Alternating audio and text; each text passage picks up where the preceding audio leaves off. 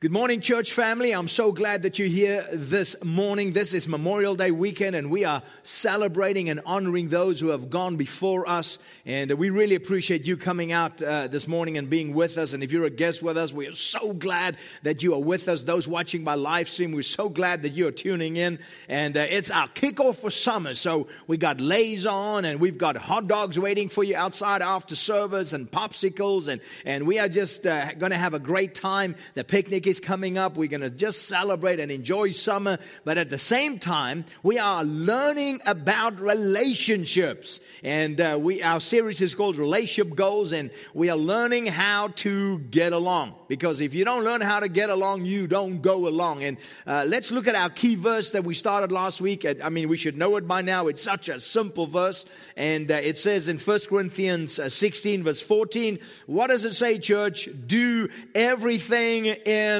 love. Let's try that together. 1, 2, 3. Do everything in love. Wow. What an incredible high standard. That everything that you and I are supposed to be doing, especially relating in relationships, is that we should do everything in love.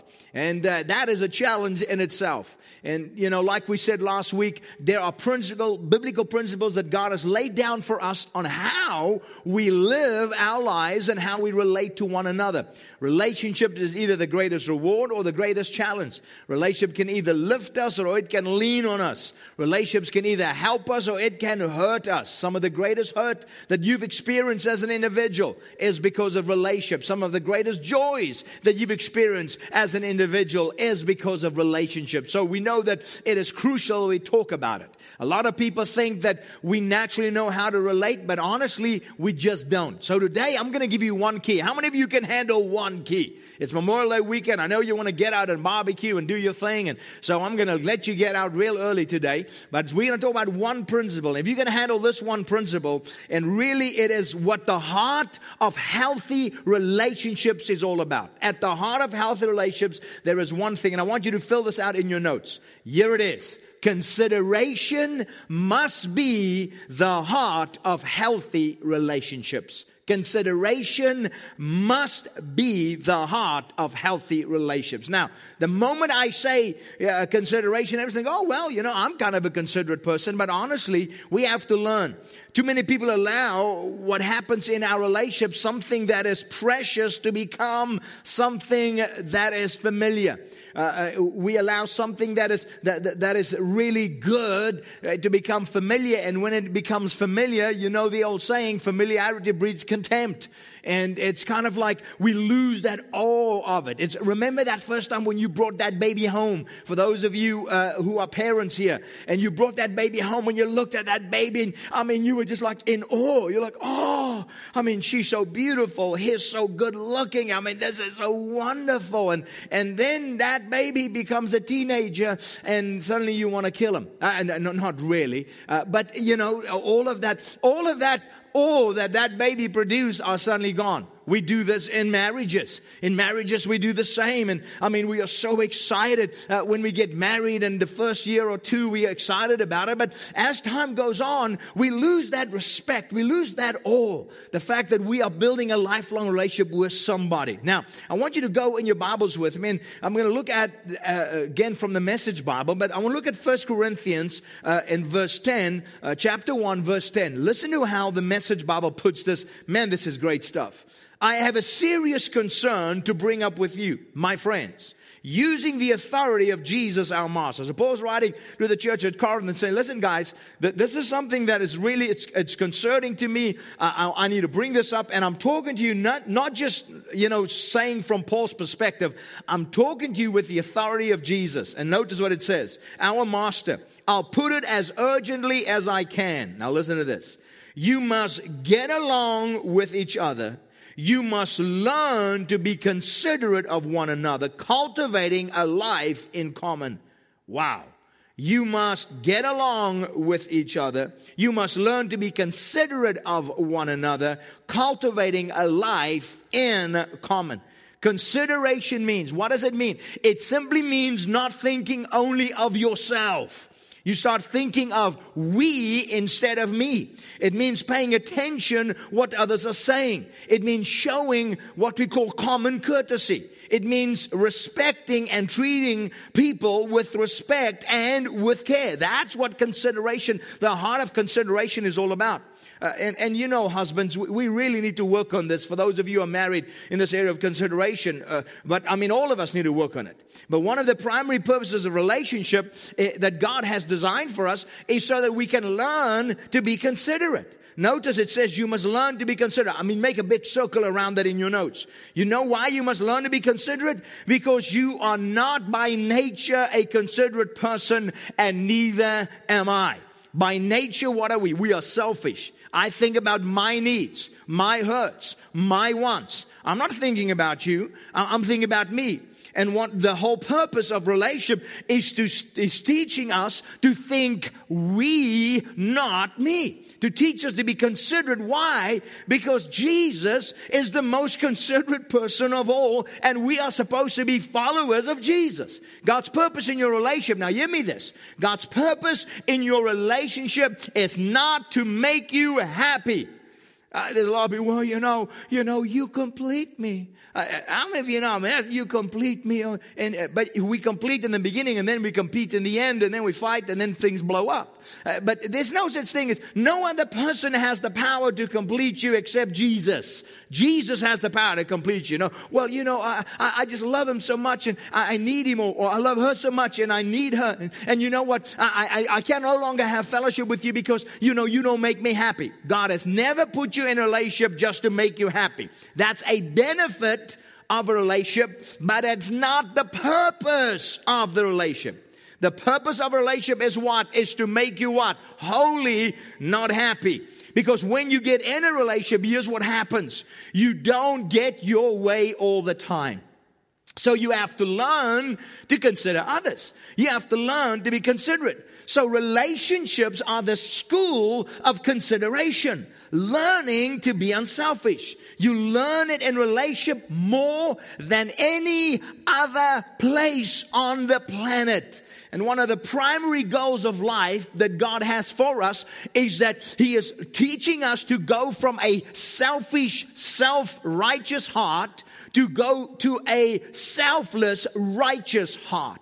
And all the time, you are moving from either a selfish heart to an unselfish heart.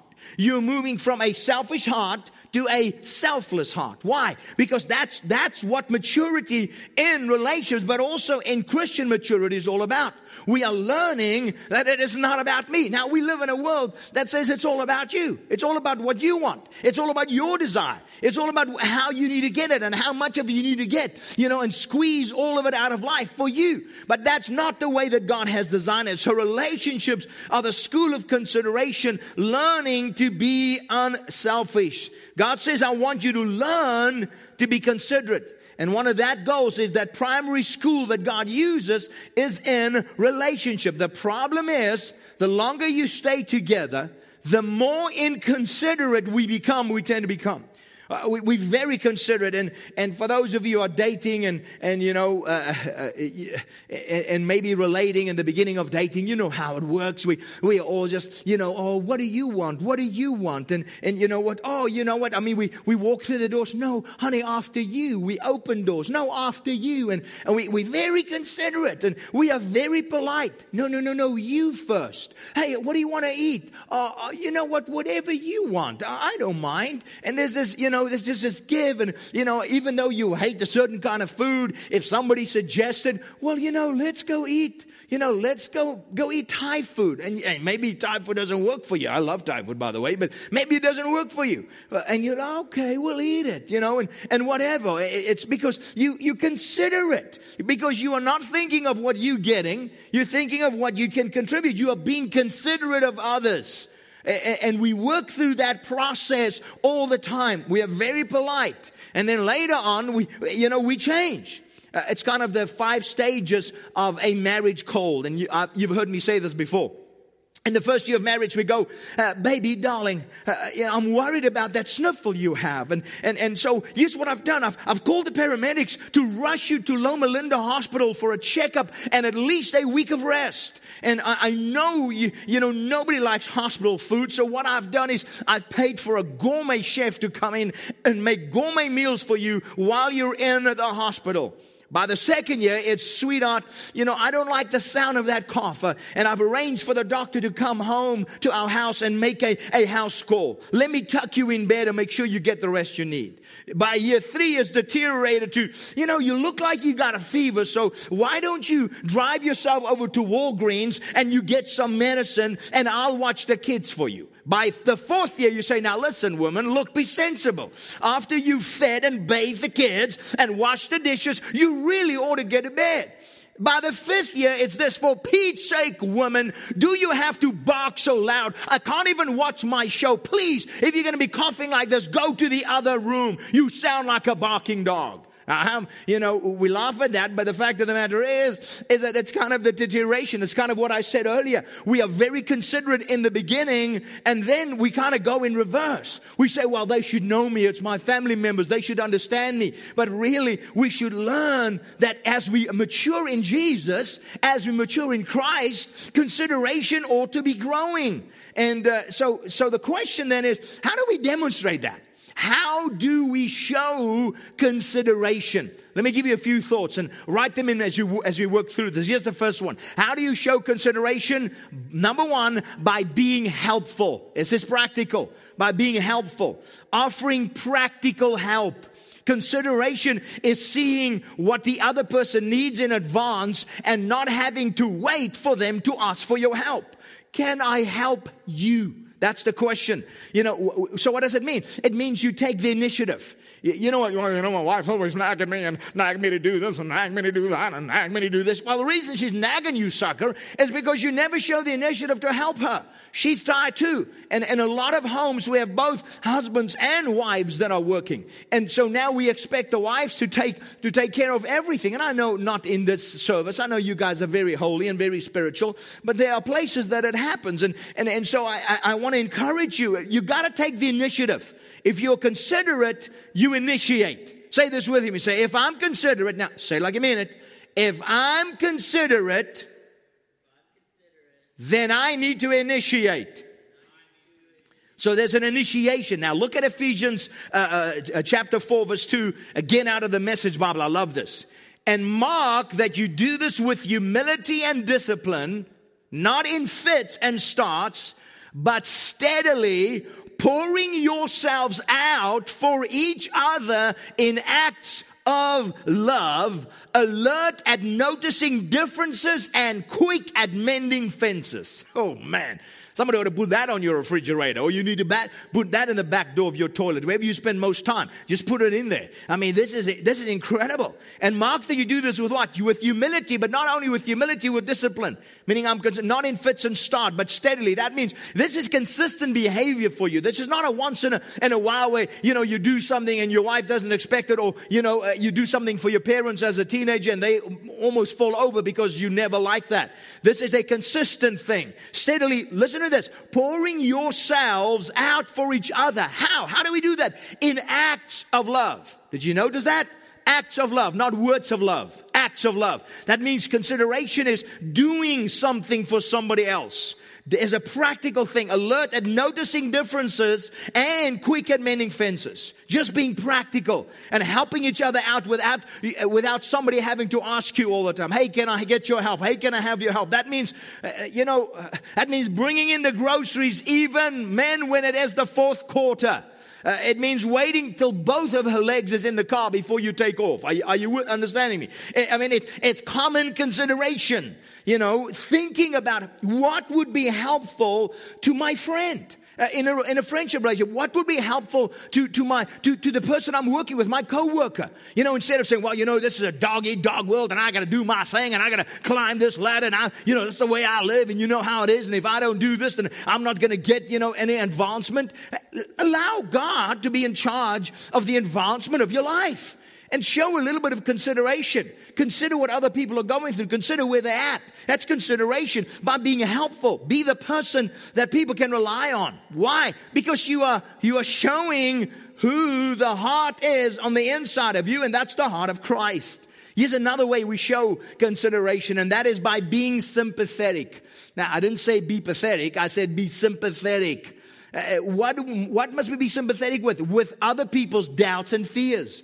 The Bible says this in Romans 15, verse 1 and 2. It says this: we who are strong, so if you consider yourself to be strong, so you are strong, we who are strong, notice now, must be what? Correct. Considerate of those who are sensitive about things like this. We must not just please ourselves. We should help others do what is right and build them up in the Lord. Boy, have you noticed how important this is?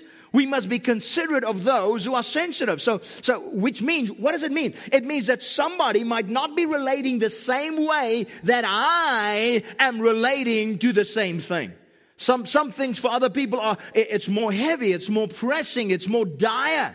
And so I need to get that. And consideration is, hey, listen, I understand that I might not be sensitive, because in the context of this, Paul is talking about some people, they'll eat meat, other people eat potatoes, and some people, they won't eat meat that's offered to idols, and in the context of what was going on there. And he said, now be considerate. Don't just say, oh, come on, man, God has given us everything to enjoy, so, I can eat my meat, and, you don't have to worry about this. He says, but there are some people that is sensitive to them as far as their faith. He says, so be considerate in it. He says, and not only that, we mustn't, everything we do must not be about pleasing ourselves. We should help others do what is right. And notice what he's saying, when we do that, we build them up in the Lord. Have you noticed that my fears are always logical and rational, but your fears are stupid? My fears are, it's rational to be afraid of heights. It's rational to be afraid of spiders. It's rational to be afraid of snakes. It's rational. But then when somebody else has a fear concerning something, well, that's not rational. That's just kind of stupid. Why are you afraid of that? And so, we say, well, that's kind of dumb. That's kind of illogical. What I'm afraid of, or what I have doubts about, that's very reasonable. But what you're afraid of, you shouldn't be afraid of. Now, you know what happens in a relationship? That causes a lot of problems. You being inconsiderate of the fears and doubts of others. So what are we doing? We are poo-pooing other people's fears. But in reality, when you are considerate, you are sympathetic. You engage where people are at. You step into their pain. You step into their difficulty. You consider not how you relate to it. You consider how they are relating to it. How are they facing it? How are they seeing it? So by being sympathetic and being empathetic and having a heart for others, that's the heart of consideration. I'm being considerate. Why? Now, that might not be a valid fear. I'm not afraid of it, but they are. And if they are, here's what I do. I don't jump on them. Here's what I do. I help them. I nourish them. I feed them. I pray with them. I stand with them. I talk them through it to get to the other side of it. So we have to learn. Say, I have to learn. Say it again. Say, I have to learn to be considerate. And so how do we do that? By being helpful. And number 2, by being sympathetic. And let me give you a third one. By being forgiving. Here's the reality. You're imperfect, and there are all imperfect people around you. There are no perfect people in this room this morning. They did not come to this church. The only people who came to this church are imperfect people. People who have made mistakes, and people who made mistakes this morning, some of them fighting on their way to church. Some of them yelling at their kids, trying to get them ready because they were running around and didn't get to church. Some of them yelling at the teenager because they came home at 12 o'clock instead of at 10 o'clock last night. So there are some imperfect people in this room this morning. So let's just get that out, okay? Turn to your neighbor. I said, turn to your neighbor and tell them and say, I know you are imperfect. Now, if that's your wife, say, honey, I know that doesn't apply to you because you are perfect. We understand that. But for the rest of us, we understand this, that we are imperfect people. Now, you say, honey, why are you saying that? Because here's what it means. Imperfect people are going to do imperfect things.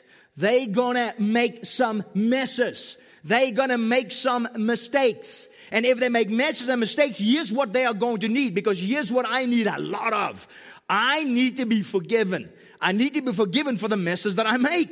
So consideration is not only being helpful, consideration is only not being sympathetic, but consideration is also being forgiving.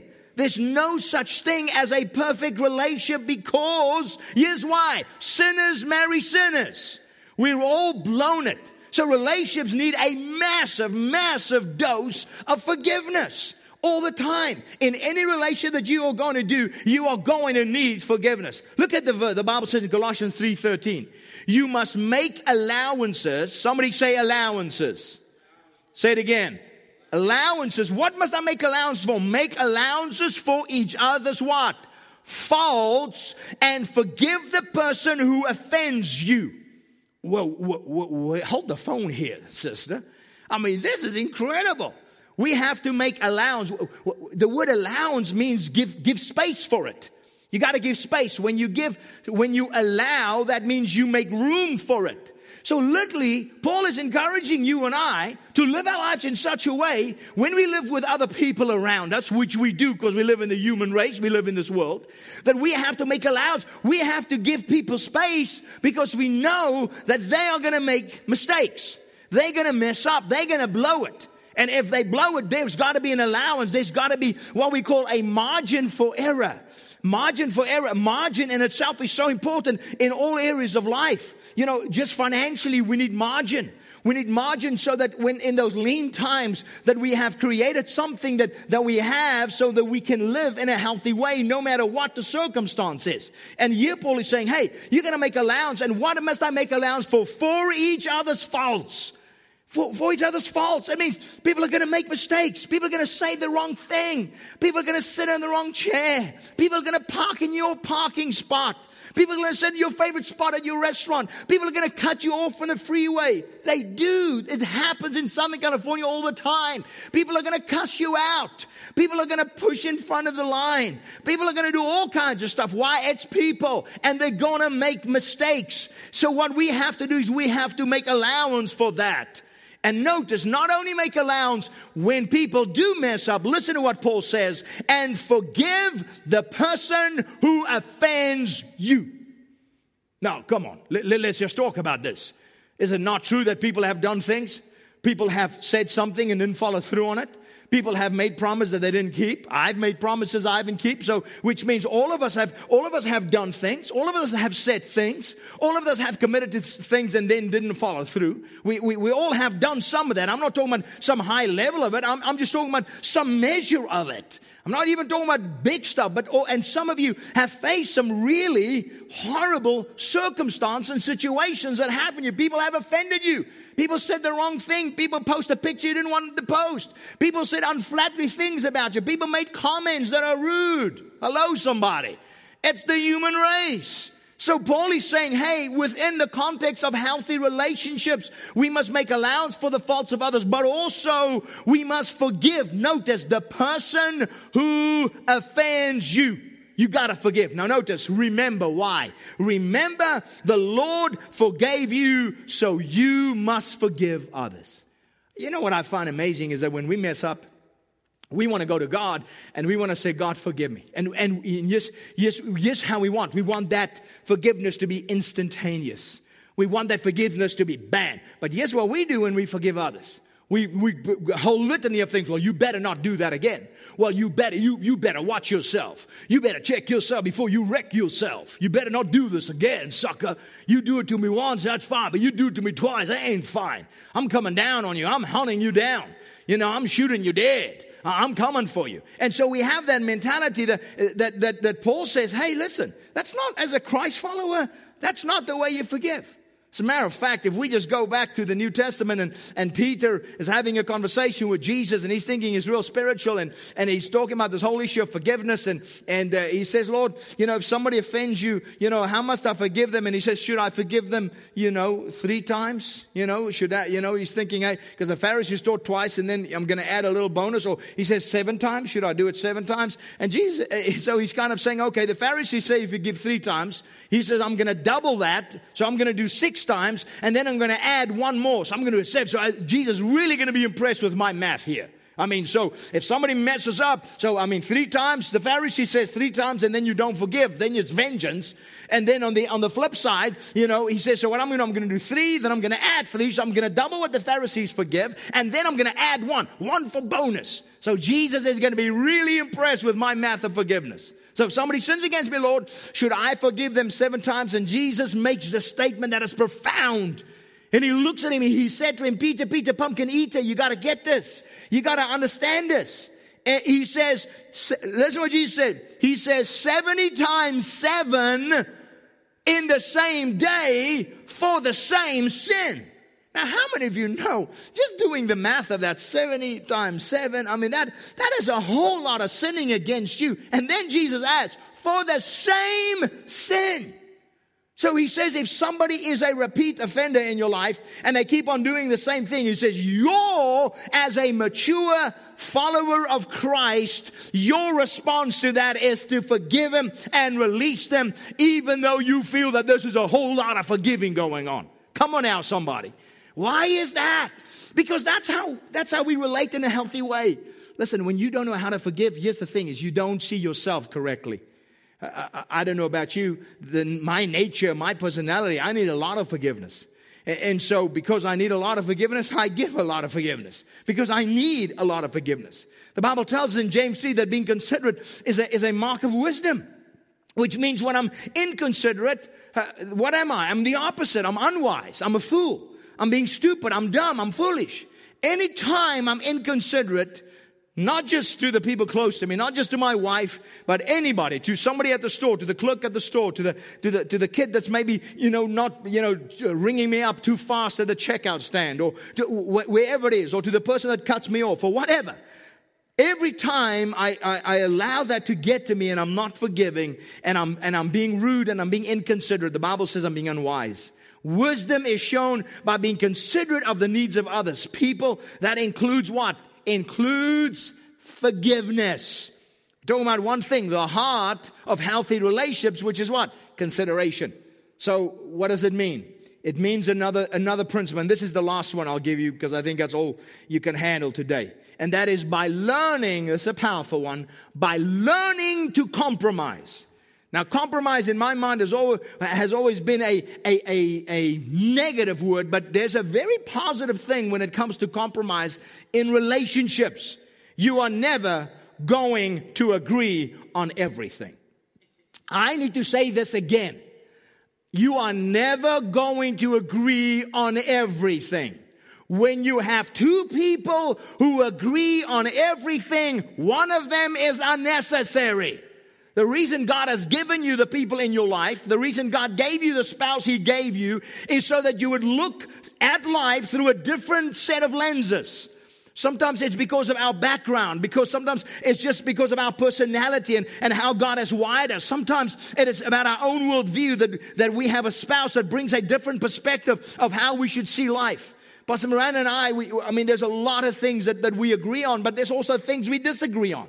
We don't agree on everything, but we don't allow that disagreement to bring disharmony within our relationship because we have learned to compromise. We know on which hill to die, on which hill not to die.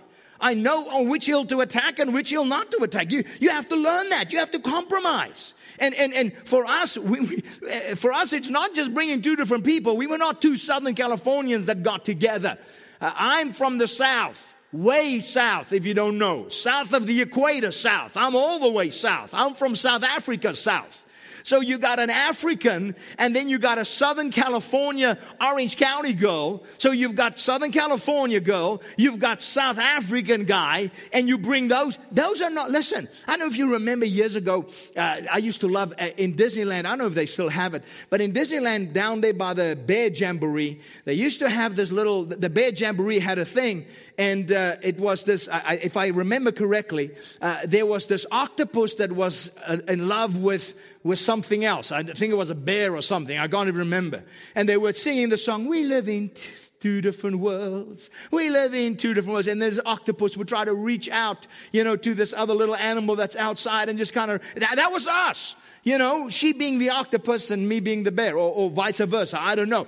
But trying to, now, when we got married, you didn't just bring a male and a female. That in itself is a difference, right? You didn't just bring a male and a female. You brought a woman from the context of Southern California and a guy from the context of South Africa, and you brought them together. So two different continents, two different cultures, two different worlds. And now, so how do we thrive in our relationship? Here's why we thrive: because I'm such a humble and holy person. That's why we thrive. No, I'm just kidding. We thrive because we've learned. What have we learned? We've learned to be considerate, and which means we compromise on a lot of stuff.